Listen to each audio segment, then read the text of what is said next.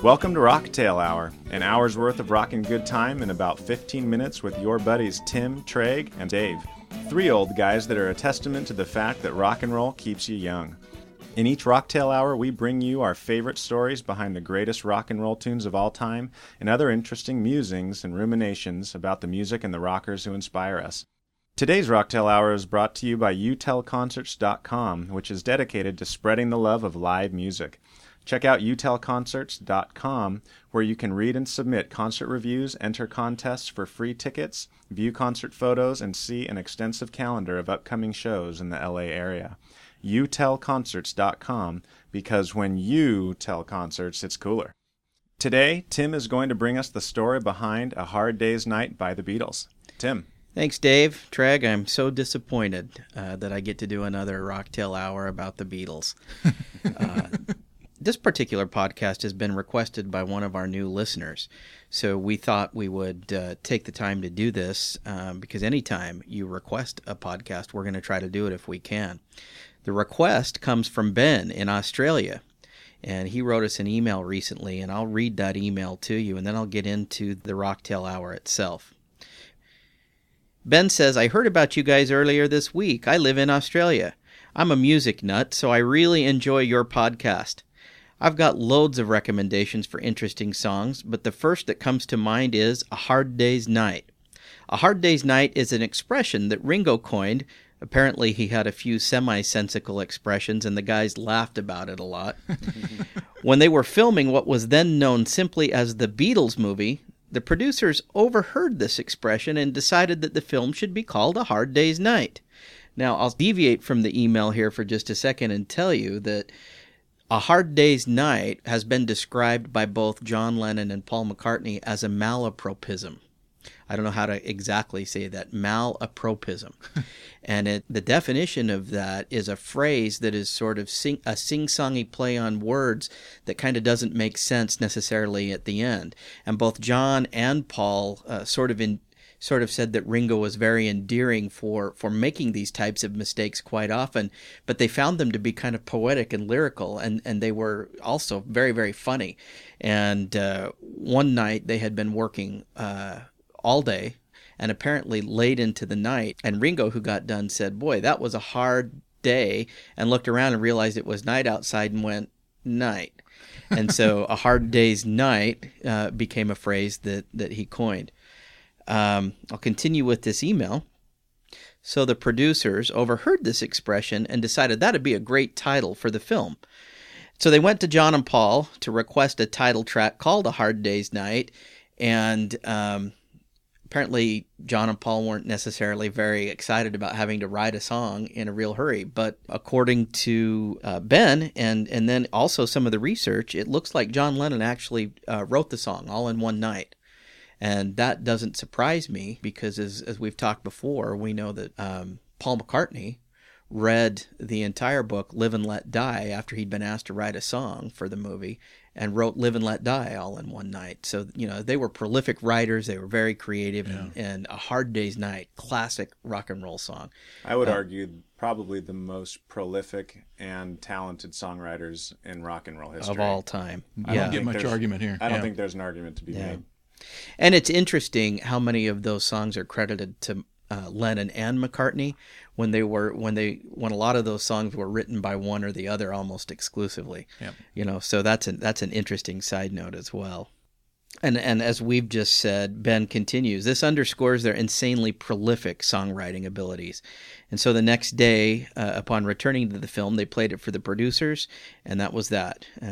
And Ben says, between the movie and the song's incredible appeal and the unmistakable opening chord, which is iconic, yes. Anybody playing Name That Tune can instantly recognize this song just from that one chord. Yeah, absolutely. And I think that's, and as Ben says, it's such a testament to their brilliance. Anyway, so he asked if we would cover this song, and he's kind of told the rock tale behind it just a little bit. Ringo Starr was a really funny guy. One of the greatest one-liners I've ever heard in my life is when somebody asked him, "Are you a mod or a rocker?" And he said, "I'm a mocker." That And that line was actually in the movie, but he had already said that in a real interview prior to the movie. And they actually threw a couple of lines from real life into the movie. And we'll get into the movie here in just a little bit. You know, real quick on that, another funny thing that I remember about Ringo is they were in a press conference, and when they were coming onto the scene, it was, you know, Elvis was the thing in music, and here come the Beatles. And the Beatles, by the way, were really spooky to Elvis. You know, they were infringing on his territory when they hit the States. And so anyway, one of the reporters had asked the Beatles, who were standing behind mics, and said, you know, what do you guys think about Elvis? Or, you know, or are you concerned about, you know, the Elvis competition? And Ringo immediately goes, "Oh, you mean Elvis?" And he goes into these complete convulsions. Yeah, I've seen that. That? And the other band members noticed Ringo doing it, and they all start doing it. But it was hilarious. Ringo who had the immediate wit to do that. Oh yeah. Well, and his wit is evident in that classic movie, Caveman. Yeah. Cinematic masterpiece. Didn't he win an Academy for that? I'm telling you, all joking aside, no pun intended, that was one of the funniest movies ever made. A Hard Day's Night is song number 154 of the 500 best songs on Rolling Stone, and that seems to be the ongoing the benchmark for us. The benchmark for us to measure how great these songs are. I think it's better than 154, but the Beatles are really in a class of their own. I think you could do the top 500 Beatles songs of all time. Yeah. And have a competitive list. That's true. This is an interesting fact. The American and British singles of A Hard Day's Night, as well as both the American and British albums of the same title, all held the top position in their respective charts for a couple of weeks in August of 1964, and that was the first time that had occurred, where the song A Hard Day's Night and the album A Hard Day's Night had both been in at the top of the chart at the same time. So that's an interesting side note. Now the film, as good as A Hard Day's Night the song is, the film is really something that is the story, the great story for this podcast. A Hard Day's Night was originally intended to be sort of a promotional film for the album, and in fact, the studio executives expected to lose money on the film and expected to make that money back in the sales of the albums. They wanted to use this really as a marketing tool for the Beatles, who were just really coming into their popularity. Again, this is 1964, and wanted to use this as a way to market the Beatles in America. So they expected to lose money, and it was really just a sort of an exploitation film of taking the Beatles and showcasing them and putting them in a position to play one song after another. Well, what occurred was one of the, really honestly, and I don't say this with exaggeration, one of the best films ever made. The production value and the writing and the overall coming together of several elements, the chemistry of the Beatles themselves, the comedy of the supporting players, the writing again, turned this film into a very critically acclaimed movie. And I don't think you could find a critic that wouldn't rave about this movie, honestly. When I bought the DVD in 2002, it was one of the most expensive DVDs I'd ever purchased, but I bought it because I was so excited to see this, and you watch the special features, and there's hours of special features on this in this box set, and critic after critic talking about how good the movie is, and I'll get to that in just a minute. So it was supposed to be sort of an exploitation film. What turned out was this really charming little film that's sort of described as a mockumentary. It's not a documentary in that it chronicles the real life of the Beatles from day to day, but it takes the real artists and puts them in a fictional setting. They're playing themselves in a fictional setting. And one of the ongoing gags throughout the whole movie is that they pick on Ringo and that Paul McCartney's grandfather is touring with them and writing and going wherever they're going. And the ongoing gag in the movie is that anybody who meets Paul McCartney's grandfather, who was played by an actor, again, because this is fictional, is that Paul's grandfather is a very clean old man. And that was sort of a play on the fact that this actor that played him was sort of a ribald character in British comedy. Uh-huh. And so the joke was he's a clean old man. Well, that was counter to the kinds of roles that he played. And in fact, in the movie, he wasn't a clean old man. He was sort of a troublemaker and caused problems and kind of a Lothario. He pictured himself as a Lothario anyway. But it's a great way to showcase the talent of the Beatles, because obviously it was going to set up an opportunity for them to be able to play songs.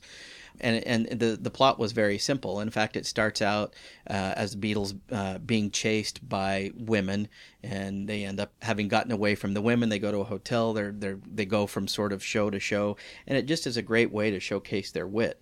And as we said, they use actual lines in the movie that maybe they'd used in interviews in real life. So one of the other great lines was somebody asked John Lennon, how do you find America? Well, we turn left at Greenland.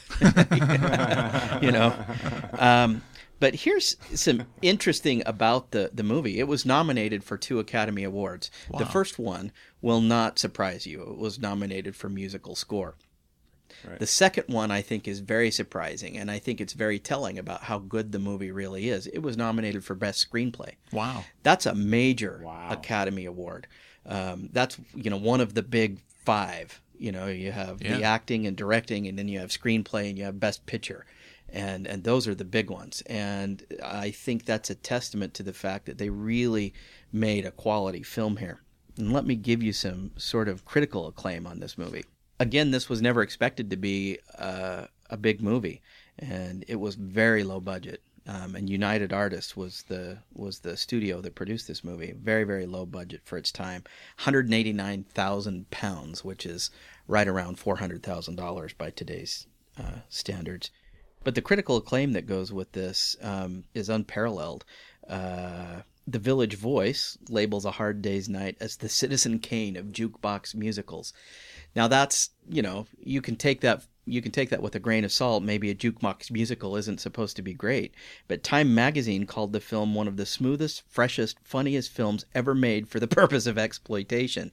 And Time later actually named it as one of the best 100 films of all time. Wow. Yeah. Roger Ebert describes the film as a life-affirming landmark of movies. And this was the only film that got a 4-star rating in 1964 from Leslie Hallowell, who was a respected film critic in Britain.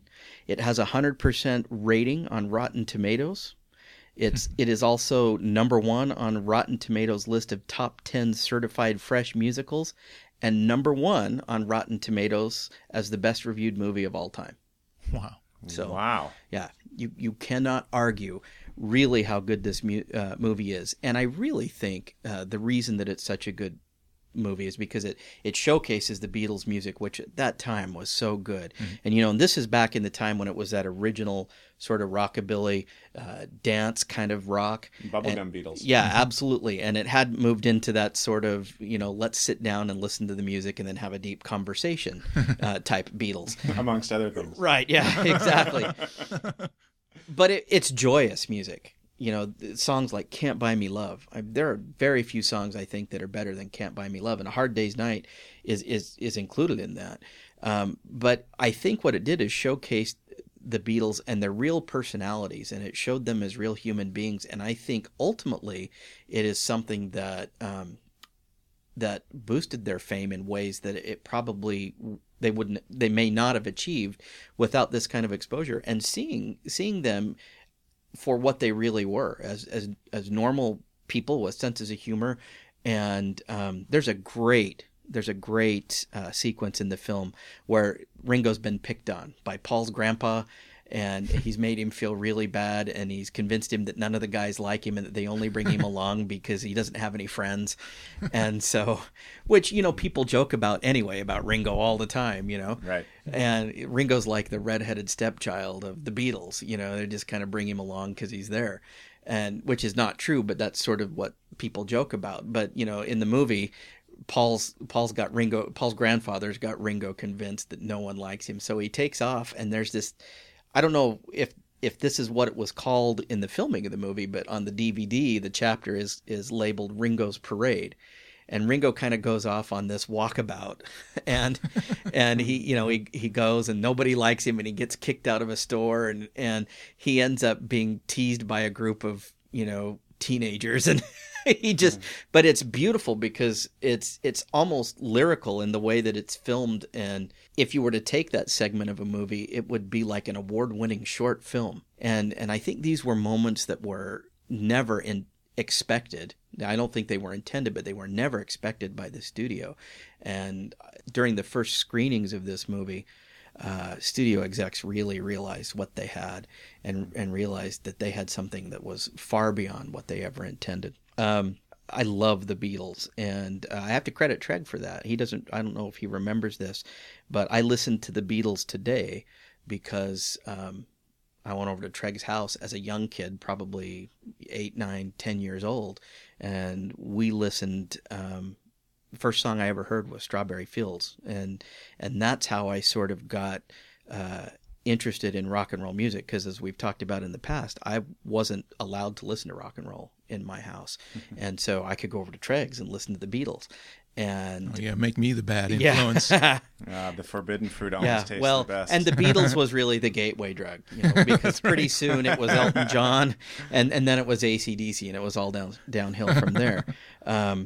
Growing up, there was always great music, and I love rock and roll music, but there's a difference between rock and roll music and the Beatles for me.